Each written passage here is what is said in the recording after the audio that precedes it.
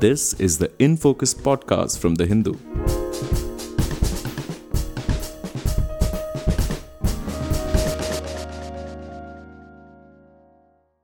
Hello and welcome to another edition of the In Focus podcast. I'm your host G. Sampath. Slavery is a pre-modern institution. We typically associate it with ancient or medieval times and with regressive societies. Today, when the idea that all human beings are equal before the law is a matter of common sense almost, it is a travesty that millions of people around the world are still entrapped in slavery. The United Nations recently released a new report by Tomoya Obokata, the Special Rapporteur on contemporary forms of slavery, including its causes and consequences. The report will be part of the agenda at the next session of the Human Rights Council in September. This report focuses on one particular aspect of contemporary slavery, that is, how minorities are especially vulnerable to it and what can be done to protect them from falling prey to slavery. To explain the implications and recommendations of this report and why slavery continues to persist in different forms even today, we have with us Dr. Prabha Kotiswaran, Professor of Law and Social Justice at King's College, London. Dr. Kotiswaran, thank you so much for joining us. Thank you so much for your invitation. Dr. Kotiswaran, to start with, the report uses the phrase contemporary forms of slavery rather than just slavery. Is there a reason for that? And can you explain briefly what is exactly referred to when we say contemporary forms of slavery? Does this mean new forms of slavery that had not existed before? That's a really good question. Thank you for that. So actually, as you mentioned in the introduction to this podcast, we think of slavery as a pre-modern phenomenon. And the reason why we use the term contemporary forms of slavery is really to acknowledge the fact that while pre-modern forms of slavery may not exist to the same extent as it did in those times, we still have newer forms of severe labor exploitation that goes under the term contemporary forms of slavery. So slavery and contemporary forms of slavery here are really reflections of the shifts in international law in this area. So if you look at the definition of slavery under international law, we have to go back to the League of Nations Convention on Slavery of 1926 that said very clearly that slavery is the status or condition of a person over whom any or all of the powers attaching to the right of ownership are exercised. And the slave trade was then interpreted as involving, all acts required for the capture, acquisition, and disposal of a person with an intent to reduce him to slavery. So here really we are thinking of what is also referred to as chattel slavery. So you literally think of human beings being auctioned off, for example, during the transatlantic trade in slaves. And of course, the 1926 convention sought to, abolish slavery in all its forms. And over time, this has been achieved. That is not to say that we don't have any chattel slavery at all. There are still parts of the world where it does exist. But I think what is a more fitting terminology for acknowledging contemporary forms of slavery, which may not involve buying and selling of a person, is referred to in the report. So for this, we look to the 1956 convention, which is a supplementary convention on the abolition of slavery, the slave trade, and institutions and practices similar to slavery. And here we have different forms of contemporary forms of slavery. These include debt bondage, serfdom, certain forms of forced marriage, which we also see in India, as well as the exploitation of children by their own parents, which is referred to as the sale of children. Right. Debt bondage is, of course, bonded labor is something we do see in India. Moving on, so this report by the UN Special Rapporteur is particularly focused on minorities. So would it be fair to say that it is the minority communities, be it religious, ethnic or linguistic minorities, who are at the greatest risk of being enslaved? And if so, has this always been the case? Yeah, I think every society has systems for the appropriation of labor that are necessary for its maintenance. Whether it's in terms of meeting its reproductive needs, in terms of biological reproduction, or the work of social reproduction within the household, which is what, the slaves in ancient in Rome and Greece, you find layers of people who work within the household, or whether you need labor to earn an income by growing commodities and plantations in agriculture or in manufacturing, or now even the gig economy. So pretty much every economic system, whether it's feudalism, capitalism, or now post-industrial capitalism in many parts of the world, has systems of labor in place which are fundamentally based on structures of inequality and exploitation. And so these systems of production have historically relied on social inequalities, and therefore minorities have always been at risk of being subject to extremely exploitative conditions of work. And actually, so the report itself is a very good example of how to think about the role of minorities in these systems of labor exploitation. So the report actually speaks about various forms of contemporary slavery, but disproportionately high numbers of people from minority groups.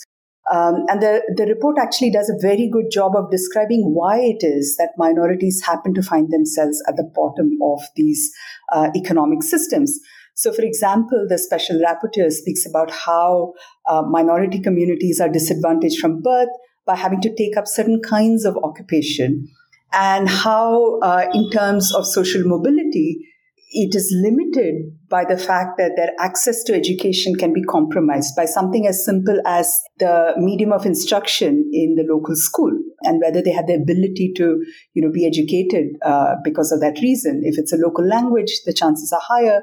If it's a foreign language, then it's much harder. He also talks about how access then to decent work is undermined because of the lack of education, and how then this produces cycles of poverty that prevents further mobility. And so, in fact, those who are from the marginalized communities end up working in what he calls the informal economy, where you don't have the protections of labor laws. Now, of course, it's debatable whether, in contemporary context, whether those in the formal sector actually have the benefits of labor law, but this is anyway his reasoning. So he actually gives us many examples from around the world of marginalized groups. So, for example, in Yemen, they do waste management work, not unlike in India. Workers of African descent who are often found working in Brazilian cattle farms, or of the Roma who are a nomadic community and how they survive in Croatia. So I think this is actually a very good report in terms of highlighting why it is that, minorities end up, being overrepresented in highly exploitative work situations. Right. Speaking of minorities being vulnerable, one of the reasons in many cases why a particular community is a minority is, of course, because of migration. And that is another category that this report highlights as being especially vulnerable to contemporary forms of slavery, which is migrant workers. So what is it, in your opinion, makes migrants especially susceptible to enslavement or a form of it? Is it that they do not belong to the destination society, so to speak, and therefore don't have the wherewithal to fight for their rights? Yes, absolutely. I think that is exactly right. I mean, and what we have to acknowledge is just the nature of migration today. And I think this is probably what sets apart the contemporary context from potentially earlier periods, although, of course, transnational migration has been a phenomenon for, hundreds of years. But I think it's been particularly accelerated under conditions of globalization where, in fact, migrants, fly between different countries very much like, the transport of other goods and services as well as elite workers. Now, their marginalization can be attributable to a combination of conditions, both in the country they come from, which is the source country, as well as the destination country. In the source state itself, their access to livelihood options are likely to be low. They may earn more in the cities or in a different country compared to their level of education, which is why they migrate. Or they may also face discrimination in the local context that they were born in, which is why they would want to exit, that particular economy to go abroad. But of course, traveling internationally is not something that the poorest can afford. So in fact, a lot of these migrant workers are not the poorest in the community. They have some capital, monetary capital. They also have some social capital, but often have to rely quite heavily on intermediaries to cross borders. And this is a very expensive process. So they often start the game with debt. So they're already starting the game on the back foot. And states actually sometimes make it worse, ironically. States in trying to protect vulnerable communities of migrants may in fact end up, say, banning migration or mobility. So, if you look at Nepal, for instance, over, 15, 20 years, they've banned the migration of women abroad. And the bans can be, country specific in terms of the destination country. It can be sector specific in terms of the kind of work that they do. It can be age specific in terms of, which age group of women can actually travel for work abroad, because there's a presumption that after a certain age, you might be more able to take care of your rights. But of course, these kind of bans, in fact, hurt these women because when you prohibit something, you only make it more expensive. So it means that women then travel with, saddled with greater debt. And of course, once they reach the destination country, and there are quite established migration pathways for this, because there are certain countries whose entire economies rely on remittances from migrants. But of course, once they reach the new country, you find various levels of inequality and discrimination, which are actually baked into the law of the land. Right. Speaking of discrimination, the report says that one of the earliest signs that a minority might be vulnerable to slavery is discrimination. And in today's times, we are seeing more and more states which are under the rule of right-wing regimes sort of institutionalizing discriminatory laws or trying to do so, especially against migrants, against minorities through state policies. So, what is the way out of this kind of a bind that many societies are finding themselves in? Because even where there doesn't seem to be any kind of institutionalized discrimination, even the so-called normal processes of naturalization and work permits and so on and so forth, which the more well-off migrants have to go through, even those reek of some kind of racism, don't you think? Yes, absolutely. I think, quite importantly, I think, like I mentioned, a lot of the levels of inequality and discrimination are legalized. So you might have very blatantly discriminatory practices where, migrant workers are not subject to the labor law protections of a particular country, or your visa may actually be tied to the employer, so that if you protested against, poor working conditions or lack of pay, they will actually use the criminal law, against you. And this is not something that only affects domestic work. It can also affect, areas like factory work where men are also working. And, apart from these institutionalized forms of racism, as you rightly said, you also have social discrimination. I think this is where there's a very complicated interplay between the law and social practice. So I think if you're talking about the first step is, of course, eliminating these discriminatory laws. But I think more importantly is to also attack social norms, because they seem to be very important. The treatment of migrants as subhumans, where they have long hours, where they're treated, don't have adequate sort of living conditions, or are subject to abuse, are not allowed to go out, or where their passport is withheld and so on. These social norms can become so much a part of daily life that there is a social consensus around it. And if there is any employer who tries to be depart from these norms and is, trying to be humane towards their employee, it breaks the social compact between people of the same class on how, employers should treat workers. So actually, it's an uphill struggle in terms of, rooting out both legal forms of discrimination, but also social forms of discrimination. But I think social norms also are very malleable. So we must always look at how both legal and social forms of discrimination interact and reinforce each other to see, which can disrupt which in the long run. Right.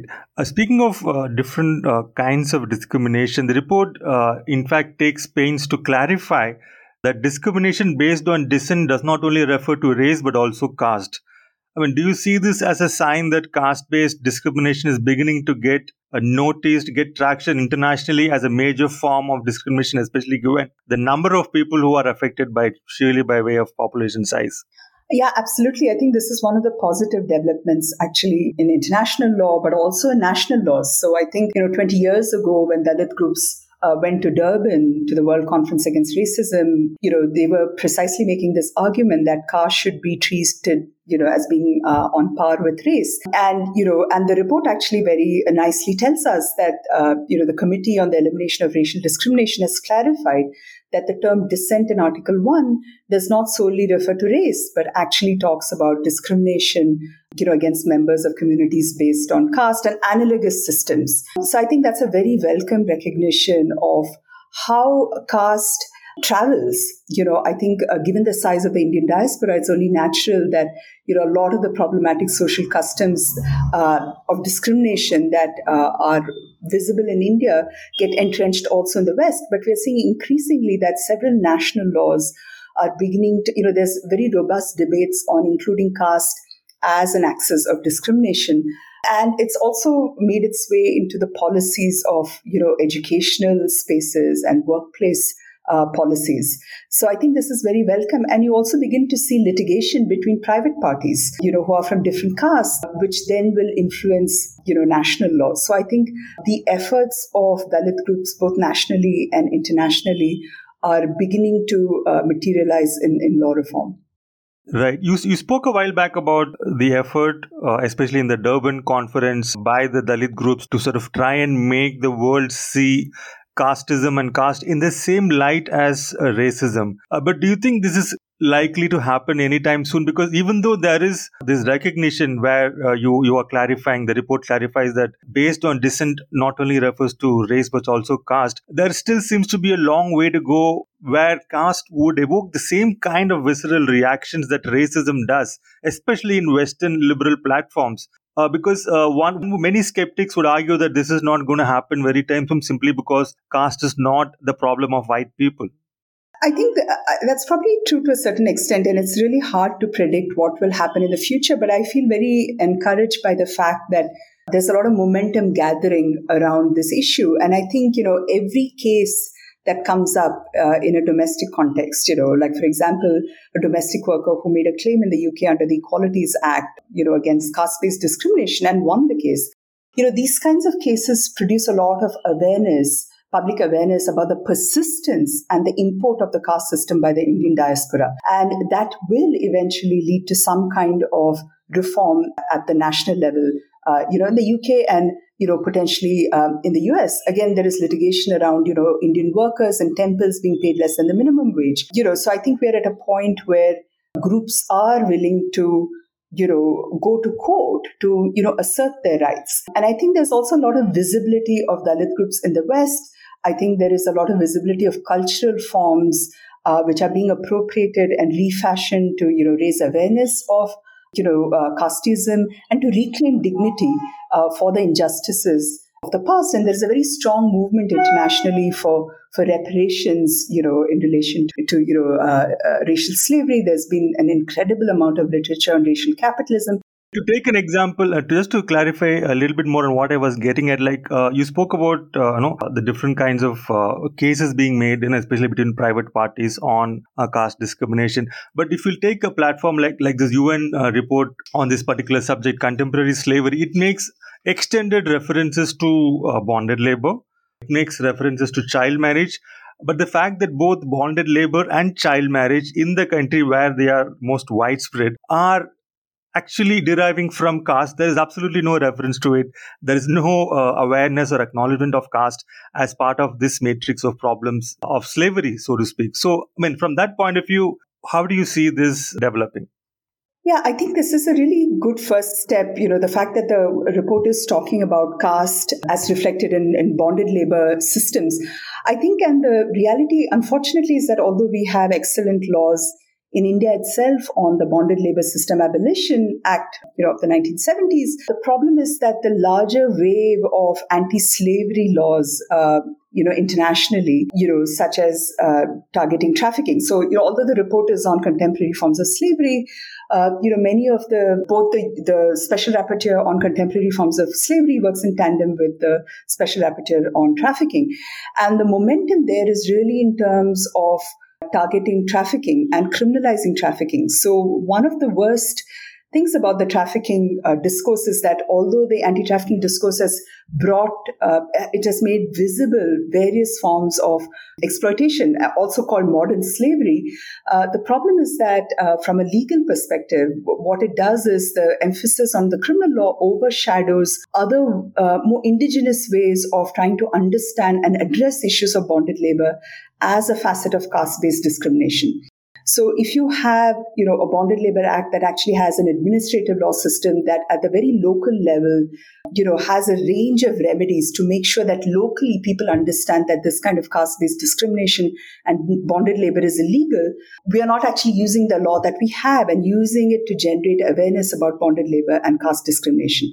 Instead, we are focusing too much on, using the police to target, trafficking. So I think it's unfortunate, although we have a vocabulary for understanding caste-based discrimination in the context of bonded labor and contemporary forms of slavery, we have an overlapping discourse around trafficking, which is actually undermining a focus on caste. So I think that is really unfortunate. But I think the fact that the Special Rapporteur has spoken about caste in the report, I think is a welcome move, and for us, an opportunity for some introspection in the Indian context. Right. You just spoke briefly about the excesses of criminalizing the problem here. And this is going to be my final question because we're running out of time. So coming to the last section of the report, which is on recommendations, the report wants nation states to take legislative steps to eliminate discrimination against minorities, and also wants civil society organizations to strengthen legal and financial assistance for victims and survivors. So how practical do you think are these recommendations in the report, given the current climate of extreme polarization and sort of quasi-authoritarian regimes in many democracies as well? Is it likely that they're going to be easy to execute? No, I think these problems, given just the fact that we've been talking about slavery and contemporary forms of slavery reaching into decades and centuries, I think, we have to think about a range of solutions in the long term and in the short term. But I think there are some positive developments that the report speaks about. For example, the rollback of the kafala system, which nobody would have imagined would be possible a few years ago. So the Special Rapporteur speaks about its rollback in certain countries. He talks about the temporary recognition of migrant workers and creating pathways to citizenship, all of which can make us feel hopeful. But I think some of his comments on the laws on supply chain accountability, for instance, do not resonate at all because I think these laws are not robust at all. Right now, most of the supply chain laws are focused on transparency. So some kind of self-reporting by corporations on forced labor in their supply chains rather than any hard sanctions on corporations. Similarly, he refers to bilateral agreements between states as potentially helping the cause of migrant workers. But a lot of bilateral agreements, if you really scratch the surface, you find that they're really body shopping. Source countries and destination countries actually body shopping in their own citizens. And actually, despite having provisions such as, the Filipino government, for example, requires that a certain minimum wage be paid to their migrant workers, this is actually not observed at all. So, of course, the report has lots of non-controversial kind of recommendations, which are welcome. It has to do with education, public services, and so on. Nobody would really argue against it. But then he also has some recommendations which are highly unrealistic. So, for example, talking about granting permanent residency to migrants or regularizing irregular working arrangements or having equality laws or labor laws where minorities and migrants are on par with everyone else. I think for the reasons that you've mentioned around authoritarian governments, but also the power of capitalist firms, any of these measures would go directly against the political and economic status quo so dramatically that I don't think there would be any major changes here because, states and businesses thrive on inequality. So I think, this is quite unlikely. But the other thing that worries me about his recommendations are, there are certain recommendations that actually suggest a somewhat simplistic understanding of third world realities. So, for example, he repeatedly talks about, needing to formalize the informal economy. And this has, of course, been the line of the ILO for a very long time, where the informal economy is viewed as a problem and formalizing as a solution. So, of course, I don't want to take an either or position on this, but I think we need to understand that informality actually also benefits workers, and trying to formalize in a top-down fashion can actually cause more harm than good. So I think we just need to probe the rapporteur's recommendations on formalization and what kind of formalization should we see in labor markets. I think similarly things like comments on child marriage, for example, assumes the international sort of bright line around a person becomes an adult the minute they turn 18. And, even domestic kind of proposals to, increase the age of marriage, I think have been shown to have unintended consequences that will actually hurt, girls more than help them. So I think these are all things that, we need to kind of take with a pinch of salt.